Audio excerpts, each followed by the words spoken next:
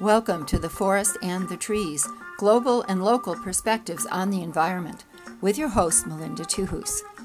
My guest today is Leticia Colon de Mejias, a Connecticut climate and social justice activist in many realms and on so many levels. Stay tuned.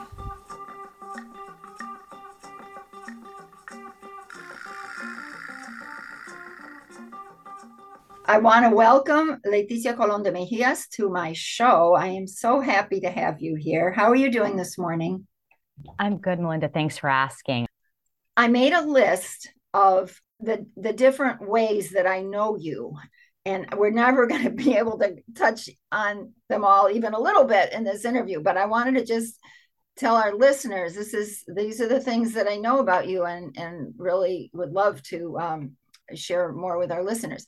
So I know that you have a company that does energy efficiency work, and you hire a lot of people, including, I think, mostly people of color who maybe haven't had so much opportunity in the field.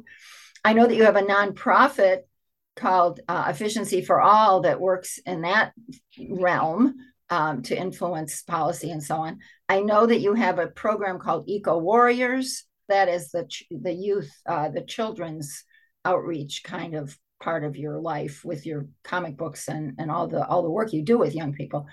Then there is your property, your 5 acres in Windsor, which I visited and which was truly amazing, all the things you've done with it. And then you are a nationally prominent figure. You've testified to Congress and you're on national and state task forces. And then there's your family. So in about the 27 minutes remaining, I think what I'd like you to do is, I love your story about how you discovered climate change. When you spoke at a conference, now it's been several years back. If you could just talk about that and how you and your husband kind of took up that issue with your family, and then what came from there. Can we do it that way? I love that, Melinda. And I really like the way that all the years I've known you, I really enjoyed your role as a reporter and seeing how you grab information from people and how adept you are at bringing out what a person is really about. So I think that's a great question. And most people are unaware of that story. So in 2008, somewhere around there, my stepson Jonathan was a middle school student, and as was my son Miles. They were both at Sage Park in Windsor, and they were doing a project. Actually, Jonathan was really concerned about plastic and the environment. He had learned about plastic killing turtles, sea turtles, and seabirds, and that was really bothering him. So I started kind of supporting his schoolwork because he's a genius and he really wasn't being challenged enough at school. So we decided to do a project as a family to study the trash system. And during that project, through Future Problem Solvers, which was a school program, we started learning about environmental issues at a really deep level. And we didn't watch TV at the time, so we started digging into books, looking for materials online, talking to local people who worked in trash. At that time, I came across the film Kilowatt Hours, OURS, by Jeffrey Berry. At the time, it wasn't even by BBC yet. It was just Jeffrey Berry as an independent filmmaker. And he and his wife lived in the Smoky Mountains, and they were really upset about mountaintop removal. And they made this film about mountaintop removal, acid rain, and the implications of the energy systems, infrastructure, energy plants, distribution, extraction, and all of the things that we never see. Like, these are things that we never see in our world as Americans. I've never seen mountaintop removal at the time. I hadn't seen it, I should say. And Let me just break in for one quick sec for people who, I don't know if there's folks out there. When we say mountaintop removal, I always know exactly what I mean, and I've actually done quite a bit of reporting about it. But the purpose of the mountaintop removal is to get at the coal seams. They blow up the mountain, literally blow up the mountains. They blow the tops off, and then they can access the coal seams. Which, okay, continue your story, please. so that's the part I had never seen, Melinda, and it was shocking to me. Like, I was literally shocking. I was in tears, as were my kids, watching this documentary. And I had gotten it from a friend who used to own this place called Alchemy Cafe in Hartford. And his name is John Zito. And John used to hold film nights like once a month for free. People could come to his restaurant and watch documentaries about plastic pollution or, PFAS. Before that was like really cool in the community. And so that's where I saw the film. And it just was eating me up. It was bothering me. So I showed the film. I was teaching adult students at Hartford Healthcare. I was running a workforce development program called YES that I had written, Your Educational Success, which helped entry level or incumbent workers learn critical life skills and also receive certifications through Capital Community College or Center for Latino Progress or CRAC, who were my partners in the community. And we would train people for higher level careers to change their lives. And I also would teach people how to eat good food versus going out to eat because they could save money by cooking at home. And it was also helping the planet by eating local and eating more green food and less meat. So all of these concepts were part of my YES class. And I decided to add in the lens of climate and energy pollution. And I showed the film to this group of adults who were in this training program at Hartford Healthcare, and they were just as upset as me. They were just as angry that these were all Black and brown students, I should say, and they were all adults over 30. And none of us, prior to seeing Kilowatt Hours by Jeffrey Berry, we had no idea that our kids' asthma was directly related to our energy plant, or how often we had the TV or computer on, or that asthma and cancer and stroke were really caused by energy pollution. Because to be honest, Belinda, prior to seeing Kilowatt Hours, I never once thought about where my energy came from. Just like air, I assumed that it was always going to be there for me. And I never thought about the processes or the impacts that come from our energy demands as humans. And when I realized this, how children were dying in other countries because of, coal cesspools or sludge mine pits or mountaintop removal or fracking, which I learned about later, or the nuclear waste issues we have, as I dug down the rabbit hole, and the more my children, my husband, and I learned, the more we felt responsible to share what we know and to tell others so that they could join in the work of empowering everybody, really, all of the American people and all of the world, hopefully over time, to make wise choices and to see ourselves as interconnected to the planet, which literally sustains our very lives. Well, thank you. I love, how you make that connection, which people don't make and people don't know. Like you said, you took energy for granted that it would always be there. I think that's what everybody does. Although in the last few years, even here in Connecticut, I know I've been here 35 years and we've had more power outages in the last 5 years than we had in the 30 years before that. So it's starting, I think, to maybe make people a little nervous that maybe it's not as sort of going to always be there as those of us who are old enough to remember had always assumed. But so from that story, from that work that you did and that studying you did with your family, what came next for you? Sure. So I'm an inquisitive person, which I'm sure anyone who knows me will know. One of the things I'm often quoted saying to children is ask questions, dig deeper, find your own resources and answers. And I really learned that as a brown child. Truth be told, as a Latina, and my father was very, very dark skinned. People often confused my father for an African American. In fact, we lived in the South when I was a child, and it was quite problematic because my mother was white. And that's actually why we moved back north. So we came here with this inquisitive nature, and me being kind of different as a multiracial child, I didn't quite fit in right away. And I didn't understand what my teachers were saying or how they were trying to teach me. And so I started to learn to seek answers in books. I really became a fan of the library, kind of obsessed with it, really. I would walk to the library daily and just check out book after book on different topics. And as an adult, I'm similar. So when I learned about this energy thing and I realized how interconnected energy was to other problematic environmental injustices, like energy is directly related to plastic. Plastic is just another form of oil. And petroleum is also styrofoam, and we use gas byproducts to make plastics and styrofoams. And as I realized the interconnection also of the water pollution and the air pollution, I thought, man, we're living in this world where we're so disconnected and disjointed from reality because we live inside of buildings, we work inside of buildings, and those buildings are climate controlled, that we have forgotten that actually outside of those buildings does impact the inside or us, our human lives. So I thought, well, how can I help connect people to these ideas? And for me, Melinda, I thought it was most important to connect the younger generation to the ideas because I find that sometimes older people are stuck in their ways. And so I thought, if I could connect with middle school kids and kindergartners and first and second and third graders and college kids even on these ideas of interconnection and pose the questions to them like, what could we do differently or how could we make a difference? That it would empower them to think of ideas and maybe implement them because they would feel ownership over those ideas. So that's what I did. I started a kids group at Sage Park Middle School, and I got a bunch of students together and we started making short films. And the kids would research topics like energy pollution or plastic pollution or recycling and whether it was available in the town they lived in or not. And then they would make short films.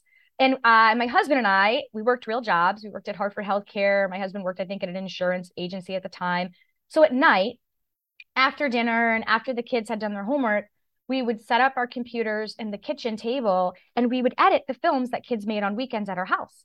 And then we would post them to WIN TV. It was a public television station, and also to the internet to try and educate people on recycling or energy use or drawing down demand.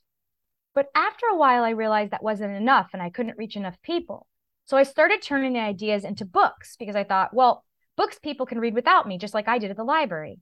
I never met, for example, Albert Einstein, but I've read things he's written. So I thought, what if I put my ideas in writing? So for all prosperity, after I was gone, people would have access to these ideas and maybe implement them without me. And that's what I did. And kids helped me write graphic text, which we called comic books back then. And then over time, I worked multiple jobs, 1, 2 jobs, 3 jobs at a time, generally 3 at a time.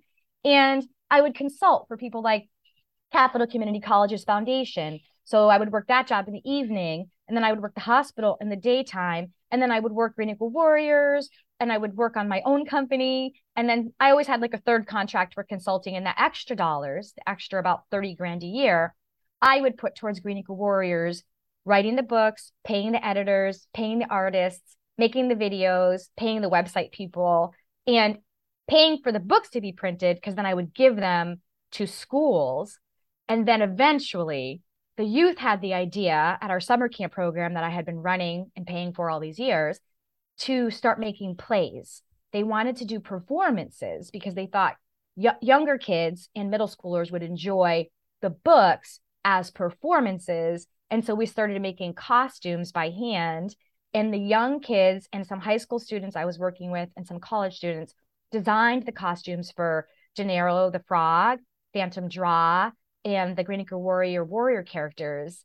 And honestly, I was really blessed, Melinda, to come across really highly intelligent, passionate youth. Or maybe like things are drawn together because I had Casey Dilzer. She was a student from Enfield. She was with me for like 5 years. She ran Green Acre Warrior Camp and wrote a lot of the stuff. Elijah Hilleman, who now owns a coffee shop in Hartford, he became an entrepreneur as well. He was the original Phantom Draw, and he used to drive and act in all the plays with me all across the United States. Alia Salem, she's a Muslim student from Windsor. She helped author our policy platforms and work with college students to write the policy work that you see at Green Acre Warriors. And so honestly, I've just been so blessed that, and my also Rebecca Castro Baez runs Energy Efficiency Solutions with me now. But when I started Green Acre Warriors, my dad had cancer and I had cancer and my mom, and I met Rebecca, and she was actually helping with hospice with my father. And then eventually when my father passed on, I was so sad of losing her in my life that I started training her how to answer the phones and do billing for Energy Efficiency Solutions. And now she runs that company full time. So it's been a journey. And I kind of say to people, it's my winding warrior journey. That's why often I'm saying like, this is the warrior way, because every day I see it as an opportunity to identify a problem and create a solution collaboratively, or to celebrate the things that already exist, like the trees that we walked in at my property, the amazing blessed feeling of the wind blowing through them and you can hear it. It sounds like they're breathing. Or if I walk to the river well, right now the river is very sad, as you mentioned, Melinda. So it's a little depressing, but generally when I walk to the river, I'm looking at the beautiful flow of water and I'm thinking about how we're all connected by these rivers, streams, and tributaries and oceans, and how we really are just one people on one planet. And the reality, Melinda, is that no matter where you're sitting right now or any of your listeners, you, me, we're all physically touching through the space between the cells in our body and the air which connects us and the water and the molecules that truly have no boundaries, which is why we can drink water and breathe air transferably, returning those things back to the environment where nature cleans them and we could drink them and breathe them again if it weren't for us humans pumping toxins into the environment. Well, thank you for that. And I'm glad you took a breath because I want to reintroduce you. I'm speaking with Leticia Colon de Mejias, who, as I said in the beginning, wears so many hats. I don't know how you can hold your head up, but we've been talking about sort of the history of how you got involved in climate issues and energy issues. And you mentioned just at the end there, you were talking about your property and when I came to visit you last week. But I wanted, and you kind of summed it up really briefly, kind of what the whole thing is about. But I want to talk a little bit more about that because I just loved it so much. And I don't know, just the briefest sort of overview of what's there. I mean, we took a half hour or an hour to walk through it, but what it looks like and how you use the property and who comes there. Sure. So my property is about 4.75 acres, but it feels much larger as you experienced. Right. Ultimately, I bought this property when I was 20 years old. I bought a foreclosure that no one wanted. It was on the market for 3 years. I'm on Palisado Avenue in Windsor. And it was dilapidated and horrific. It had dumpster after dumpster of trash dumped into the woods and the wetland behind the house. And the house had no like viable windows or walls. But I saw potential in the property itself. And plus, it was the only thing I could afford at that time. And so I took out a mortgage. And every year when I got my tax return as a single mother, I would take that money and replace window or a wall or door, or I would hire people from the community to remove trash and to bring it to the right places where it belongs to be recycled or whatever it needed to happen. And then I built all of these spaces and places for what I call peace and prosperity. And ultimately, what I'm trying to do is a permaculture project, or really what I am doing, I suppose. So what I did was I kept many large things like old black cherry trees or chestnut trees, anything that was edible, elderberries. And I also love the old white oaks. And I have sycamore trees and Norwegian maples that are about, 20 foot around. Um, I was in love with the land and I still am. And every year we just try to pick projects that will enhance the beauty and make it more accessible to people. We run a summer camp here. It starts right after the week after school gets out and it runs until the last week before school begins. And there are all types of children that come. Originally, it started with the employees of Energy Efficiency Solutions, which are mostly minorities, and we're having trouble finding high quality childcare during school breaks or summer. And so I thought, well, I'm good with kids and I love them. Why don't we just bring them here and I'll hire someone to hang out with our kids while we're working? And that's what we did. And it worked really well. And we wrote curriculum as we were kind of going about it. We would say to the kids, well, what do you want to learn about? And what do you like best about things? And then we would develop projects around their ideas. So we have chicken coops where the kids collect eggs and they use the eggs to make bread. And we grow wheat. And we have a program called Breaking Bread where we teach them to make bread with 5 ingredients that are natural. We sell them for $5 a loaf. And the kids split the money at the end of the summer. We also have piano and we have drumming, we have archery, we have swimming, we have urban forestry because we have a beautiful relationship with the Connecticut Forest and Park Association. We have our own urban forestry program, which we started ourselves as community scientists. And I'm also an appointed member of NIAC. So we have the added benefit of working with the EPA to see really great ideas on helping students understand environmental justice and the importance of taking care of places to protect people. Now, I'm going to stop you to say what I think people probably know the EPA is the Environmental Protection Agency, the federal agency, but what is NIAC? NIAC is the National Environmental Justice Advisory Council. that provides oversight for the EPA in relationship to environmental justice at the national level. And you're on that, correct? You I'm, serve appo on it. I'm appointed for Region 1. Each region has a representative that is appointed and vetted by the White House. Massachusetts has one, Connecticut has one, but there are 40 appointees at the national level. Well, yeah, I'd like to finish your go back to your story about the land, but then I want to talk about some of the things that you are involved with at the national and perhaps the state level. But yeah, talk a little, finish up what you did with the land and the kids and everything.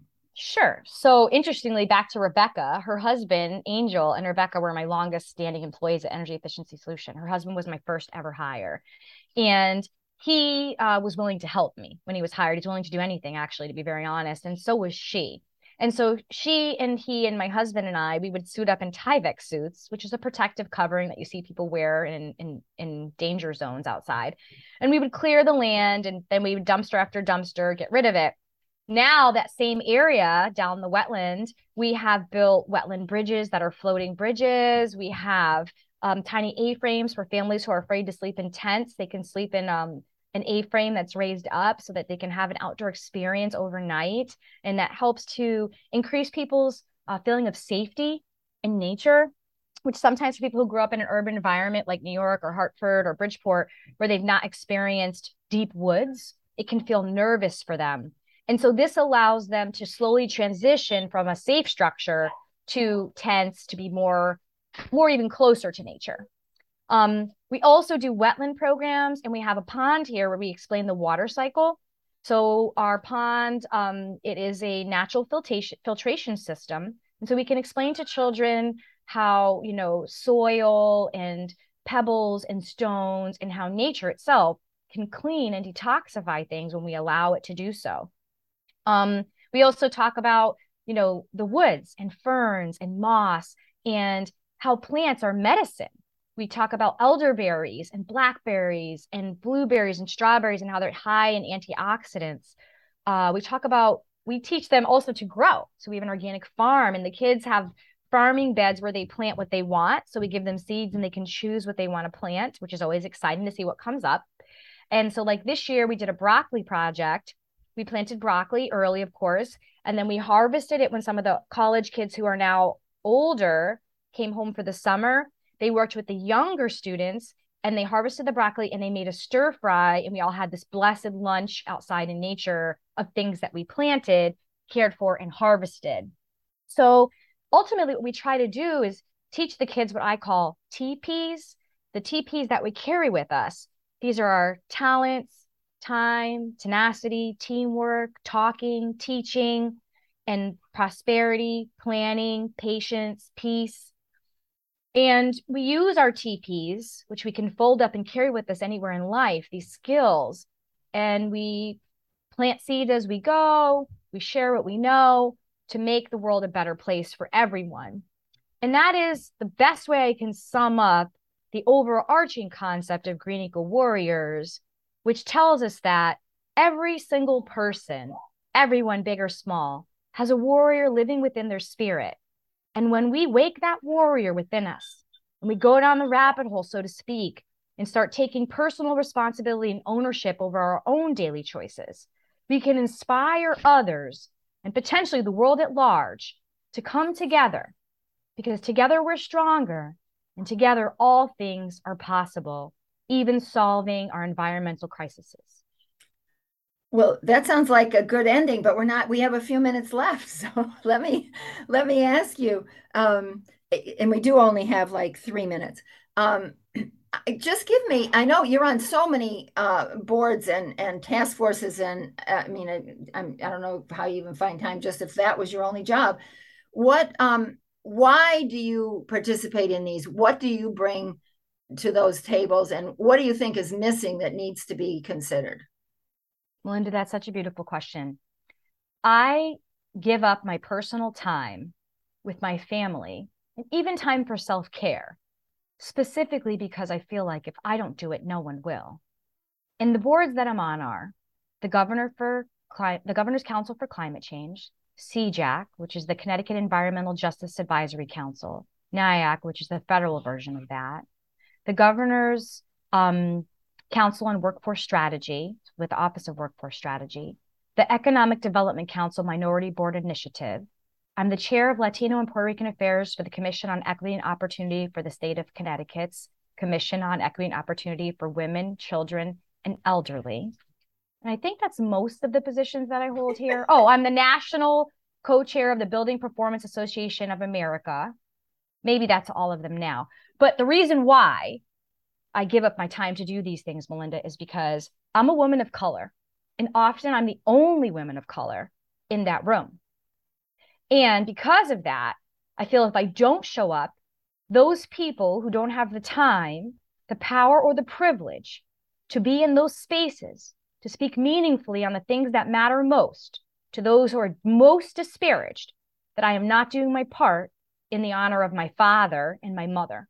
I feel like I'm letting my dead mother and father down unless I show up and stand up and speak meaningfully and honestly, and that I research before I open my mouth to know what I'm talking about so that I can help others who cannot help themselves. And how do you feel like it's going in terms of your participation? Are people listening? Do you feel like has your participation, do you feel like it's made a difference? Well, I feel like it's hard to judge oneself and what we accomplish, at least for me. And I definitely think that despite what people might think of me, I have a low self-esteem problem. People might not recognize that, but oftentimes when people act very strong and abrasive, it's because there's something underneath that is festering. And for me, that's the case. I never feel good enough. So I just keep at it, Melinda, you know what I'm saying? Until I feel I've done enough. And I probably, like my husband says, I'm much like, Hamilton, I will never be satisfied. My husband's belief is that no matter how much I accomplish, I will never be satisfied. I think that's true, but I do feel I've done some things, and I'll name a few things that I see value in. One is I stopped the raid on the Connecticut Energy Efficiency Fund, which had been raided 5 times. Prior to my suing the state of Connecticut with a coalition, that would have continued to happen. And the Connecticut people wouldn't have access to energy saving opportunities through Energize Connecticut. I also helped create the Healthy Homes program in Connecticut by, as you know, Melinda, pitching a fit over the course of 5 years about the discrepancy in access for low-income people who had junky housing. Those are some of the things. And recently, I helped in an EPA meeting, drove home the idea that we can't tackle air quality issues if we don't even have a line in the EPA's plan on energy emissions. So I feel like sometimes, even though I seem like I'm not the voice of reason, I think I am. So I think sometimes it is my passionate, very direct, and sometimes abrasive way of bringing forward information that helps others recognize it's their time to stand up and speak up as well. Yeah, Leticia, thank you so much. We talked when I visited you, we talked a little bit about, feeling like one isn't good enough and can never do enough. And I think that is true for a lot of people, including people who are having this conversation right now. But anyway, I will definitely have to have you back because there's a lot more to talk about. But thank you so much for visiting with us this morning, and take care with all of the work that you're doing. And I do hope to come back and visit you again sooner than it took me like 3 years to get there last week. Well, you're always welcome, Melinda, and you're welcome to bring friends because I'm sure you'll be in good company. Okay, thank you. Take care. Thank you. Okay, bye-bye. That was Leticia Colon de Mejias, whom you just heard wears many hats and has done important work in many arenas, and is continuing to do that work. You've been listening to The Forest and the Trees, Global and Local Perspectives on the Environment with your host, Melinda Tuhus. Tune in on the second Saturday of every month at 9:30 a.m. here on WPKN 89.5 FM for more environmental news you can use.